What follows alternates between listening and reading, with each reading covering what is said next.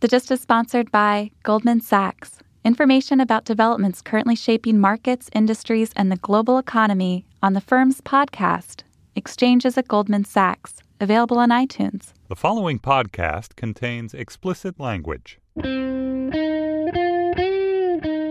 It's Thursday, August 27th, 2015. From Slate, it's The Gist. I'm Mike Pesca. In Kansas, they are worried. They're worried that Guantanamo detainees might be transferred to Fort Leavenworth Prison, where military prisoners like Chelsea Manning and Nidal Hasan are imprisoned. How worried? Well, their senior senator, Pat Roberts, raised a particular concern, as explained by NPR's David Wilna. GOP Senator Pat Roberts worries terrorists could travel under the Missouri River to invade the Supermax. What? He's worried about a submarine breakout. Does he know the leader of al-Qaeda is Ayman al-Zawahiri, not Lex Luthor? He does? In fact, he does. Because a few days ago, Roberts wrote to Defense Secretary Ashton Carter saying, Fort Leavenworth is neither the ideal nor right location for moving Guantanamo detainees. The installation lies right on the Missouri River, providing terrorists with the possibility of covert travel underwater and attempting access to the detention facility. Right. Because if al-Qaeda or ISIS has a submarine, they're definitely going to plumb the depths of the Missouri River and not, say, Guantanamo Bay on the island of Cuba in the Caribbean Sea. In a later op-ed to the Wall Street Journal, Senator Roberts backed off the submarine scenario. He laid out a fuller case against Fort Leavenworth. He said, Fort Leavenworth is on the Missouri River, adjacent to a public railroad, about 16 miles from Kansas City International Airport. Now, as a resident of New York City, a city which experienced a terrorist attack in 1993, a city which detained the mastermind of that attack, tried the mastermind of that attack, shipped the mastermind of that attack off to a supermax, who experienced more terrorist attacks years later, maybe you heard of them, yet continued to detain and try terrorists. As a resident of New York City, let me just say, get over yourself, Kansas. True.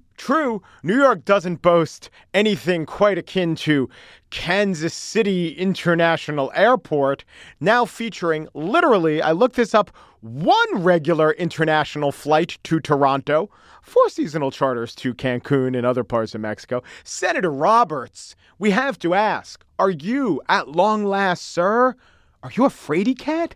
There, I said it. He's a goddamn fraidy cat. Senator Roberts went on to add, quote, Fort Leavenworth trains the best and brightest troops throughout the U.S. Army at the Command and General Staff College. Everyone in the vicinity would live with a target on their back if some of the most dangerous terrorists in the world were housed among them. Yes, the soldiers would have a target on their back. I wonder what else could make soldiers have a target on their back. We've got to protect the soldiers from submersibles. What is this, like Pokemon or Rochambeau? Does Bathysphere beat Army Man? We've got to protect the vulnerable soldiers who might be attacked. You know, we never anticipated an attack when we built Fort Leavenworth. Frickin' fraidy cat. But you know what? All day today, I'm going to stay with the Sunflower State. This will be an all Sunflower State show. I will spiel about what's the matter with Kansas. But first, a son of the plains goes back to dissect a great political experiment so successful that its backers would really not like you to call it an experiment at all. That unfairly suggests it a little too much to the unforgiving dichotomy of the pass-fail. Here now, Chris Suellentrop, The Kansas Experiment.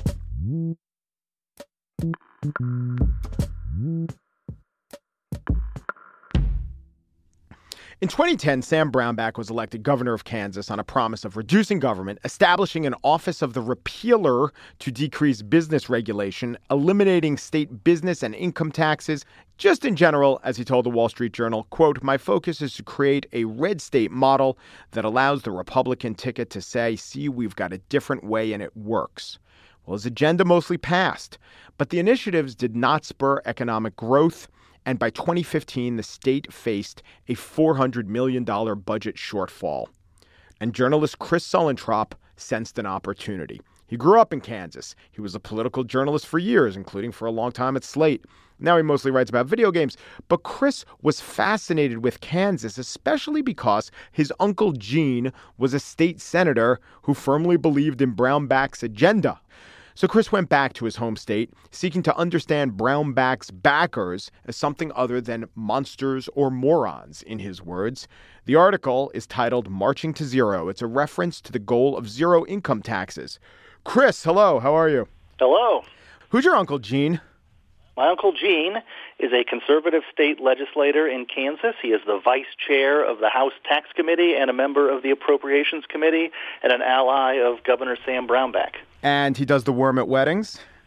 He did. He's 63 now. My sister is getting married on Saturday, and he told me he will not be doing the worm, but he's looking forward to seeing me. So you went to Kansas in the beginning, their entire legislative session last 3 months. You were there at the beginning of this year. What was the agenda? What was going on in Topeka for you to cover?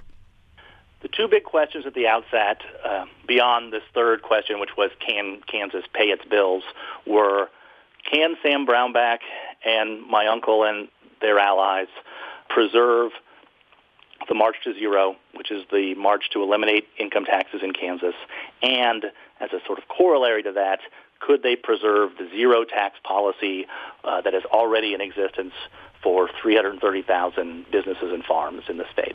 You know, there's a lot of debate about the economic effects of the policy. There's certainly a lot of debate about the effects on the revenue numbers in Kansas. I didn't hear a lot of talk from anyone, really, that they thought this was going to increase revenues in Kansas. Now, maybe that's sort of after-the-fact explaining, because there certainly were people when Arthur Laffer, the Reagan-era economist and godfather of supply-side economics, went out and helped Sam Brownback design this tax cut. There certainly were people who promised that it would bring, an economic boom and thus an increase in revenues to the government. But most people in 2015 were saying, look, you can't cut taxes without being committed to reducing the size of government, and that it's that cutting taxes is just part of the attempt to reduce the size of government, and that you can't have it both ways. You can't say, oh, I'm going to cut taxes and also run, a large bureaucracy, which of course the Topeka government is not a large bureaucracy, but, and I think there's a sincere divide within the conservatives in Kansas about whether this is working and whether they should continue it. They decided to keep going so far, but they feel like people are leaving the state's not growing the way they want it to be growing. They want to attract new businesses. They want to say, this is a business-friendly state. This is a low-tax state. Come to Kansas. Use the Google Fiber in Kansas City on the Kansas side of the border. Set up a startup, and you will, reap the benefits. Brownback always sold this as a great experiment, and actually, I think he was right. It's just that the results of the experiment seem to me, and maybe have been portrayed by Twitter shamers, but maybe by objective observers, the results of the experiment seem to indicate that it was a failed experiment, that the idea of massive tax cuts and zeroing out income taxes and therefore having lower government services doesn't work economically and isn't popular. Does he just say, give it time? Is that his only answer to that? Yeah, their basic answer is give it time, plus we're seeing private sector job growth. We never said we were going to grow the government. We're not talking about public revenues or public jobs. But I think his critics would say, okay, the states are the laboratories of democracy, but then don't we have to look at the results of the experiment, and then, if we're not seeing the results we want to, shouldn't we try something different? Is there a concern within the Republican Party, purged as it is of moderates, is there a concern for the most vulnerable of society? Is there a concern for the people who really do need government for, if you have a philosophy of sink or swim, some's going to swim, is there just less, empathy or sympathy for those people? Or, do the people who propose these tax cuts not believe that people will swim, all people will swim? What's the thought about that? No, there definitely is a concern for the least of these. I mean, a couple things. One, I would say that one of the interesting things about Kansas is that while nationally Sam Brownback is sort of as far to the right as you could possibly imagine someone being, within his coalition in Topeka, he's close to the middle of that coalition. The Speaker of the House wanted to cut government more significantly than Brownback did this year. There were 18 to 19 people who voted against that speaker from the right at the outset of the session. And there were certainly people in that coalition who said, we can just cut $400 million from the state budget. We should not raise taxes. We said we never would. There's more to find here. But the center-right part of the coalition really felt that they had hit bottom, that they had, as a part-time legislature that works basically 90 days out of the year, that after 5 years of cutting, that they couldn't really find anything more to cut without doing substantial, if not irreparable, damage to schools and hospitals and prisons and roads and all the other things that state government funds. And so they decided to raise taxes. And they decided to raise taxes because, as Marvin Klebb, who was the House tax chairman, said in a speech, are we really going to cut more? It sounded like a liberal stem winder. Are we really going to cut more from our elderly, from our poorest, from our schools? And that's what enabled them to get, by the skin of their teeth, the 63 votes they needed to raise sales taxes. What does the Kansas experiment, I'll use the E word, and Sam Brownback's tenure say for other states that are trending Republican and flirting with those kind of policies? Well, 24 states have Republican governors, Republican houses, and Republican senates if you count Nebraska, which has a technically nonpartisan unicameral legislature, but which is for all intents and purposes, Republican. Mm-hmm. So this is a big swath of America, and I just think sometimes in a universe in which the media capitals are Washington, D.C., and California, and New York City, which are democratically controlled places, and it's certainly a tight 50-50 electorate and on the presidential level, if not a slight tilt for the Democrats. But we treat these people like they're exotic foreigners. People have said that the Kansas experiment is radical. I just don't know that I agree with that word. Certainly bold and ambitious, maybe even quixotic, but I just don't know if it's radical to want your tax policy to be the same as Florida's. Right. So that's the politics. I want to get into the personal. If one of your briefs was to show that these people making these decisions weren't monsters or morons, I think you succeeded. I actually have always thought that Sam Brownback might be a nice person, but that kind of doesn't matter at a certain point.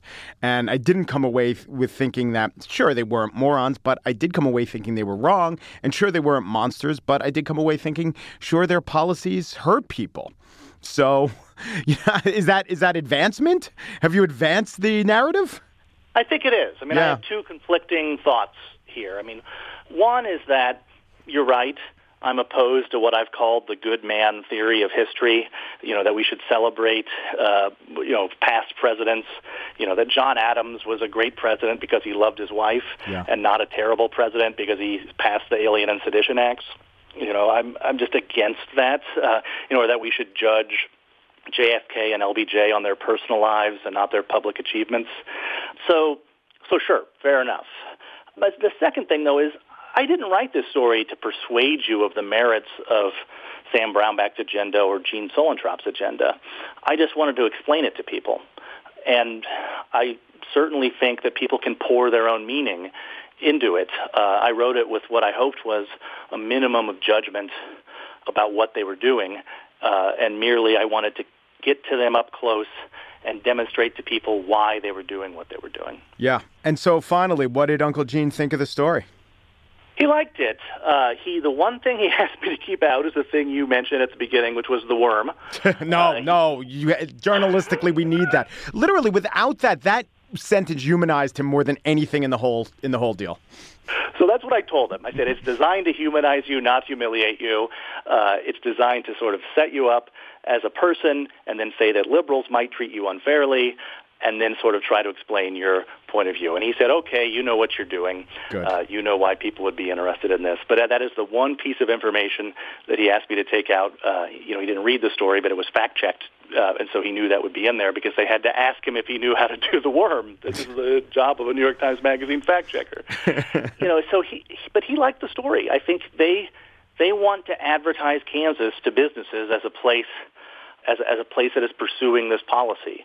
And in my experience, no matter what other people might think of people's opinions, if you render their thoughts and ideas accurately and fairly, they appreciate it. I mean, no one likes every word that's written about them in a story, but time and time again, someone will say something that you disagree with, and you'll be a little nervous telling them, that you're going to write this up, and they'll just say, well, yeah, that's what I think.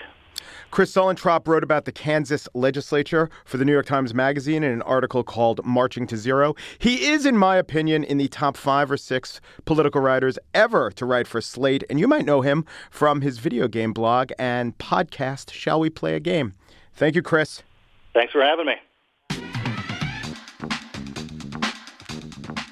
I am pleased to announce for the first time ever on this podcast, The Gist Live, our first ever live show. It's in Brooklyn at the Bell House. It's on September 29th.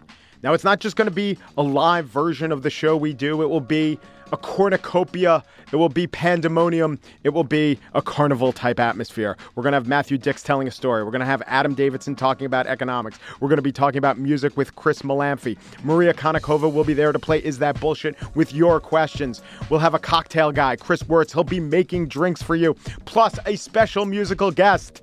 It's not Bruce Springsteen, but it's a very special musical guest. So again, if you're a member of Slate Plus, you get early ticket access and 30% off. That will end. The early access ends 2 p.m. on Friday. Then everyone go to slate.com/NYCGist and meet me in Brooklyn on September 29th. Slate.com/GistNYC. I'm looking forward to it. And now the spiel getting me mine. A little over a decade ago, journalist and critic Thomas Frank wrote one of those zeitgeisty political books. It was called What's the Matter with Kansas? Snappy title. There was a snappy subtitle, How Conservatives Won the Heart of America. There was even a really good graphic on the cover. It was an elephant balancing on one leg on the back of a donkey. The thesis was that blue-collared Kansans, those traditional prairie populists, farmers who once marched against the money power, had been won over by conservatives because of social issues. And therefore, Kansans were selling out their economic self-interest because they were being hoodwinked by moralists. There is a lot right about the analysis, not just for Kansas, but for everyone. There's also a lot wrong. The right was that the trend was real. The wrong was that it's a little condescending to say that people are mistakenly placing their prayer books over their pocketbooks. Maybe they knew the choice they were making. I mean, if you were an abolitionist in 1850, you might be voting against self-interest to oppose slavery, but you were going to oppose slavery. But there's another aspect to this morality versus economic self-interest argument that I personally have been thinking a lot about. As an almost upper class, self-defined moderate, liberal in the eyes of many conservatives, not liberal enough in the eyes of Occupy Wall Street. Anyway, that's who I think I am. I think I do the same thing. I think that I vote against economic self-interest because of morality. At the very upper reaches, the wealthy will say this sort of thing. They'll level with you. I've heard Bill Gates or Warren Buffett or Bill Clinton all doing a version of that saying, hey, I support progressive taxation, even though it's against my self-interest, or I favor Obama's tax plan, not George Bush's, even though it hurts me in my pocketbook. Those guys will say. And that's good rhetoric because the listener will think, I'm being leveled with. And it also bolsters the status of, Clinton or Buffett or Gates. It also subtly degrades opponents who by implication are speaking out of economic self-interest. Let's go on to my mayor, Bill de Blasio. I think de Blasio is an okay mayor. I don't know that he's the smoothest political operator, but it's a tough environment. But when I look at his policies, I have to conclude they're not really meant for people like me, for people in the middle class, New York City's actual literal middle class. The last mayor, Bloomberg, it was great for the middle class. He built up common areas like the coastline. He saved a lot of money for a rainy day fund. Not sexy, really, really important. He was really good on the environment. That's a real middle class issue. It helps the rich and the poor alike.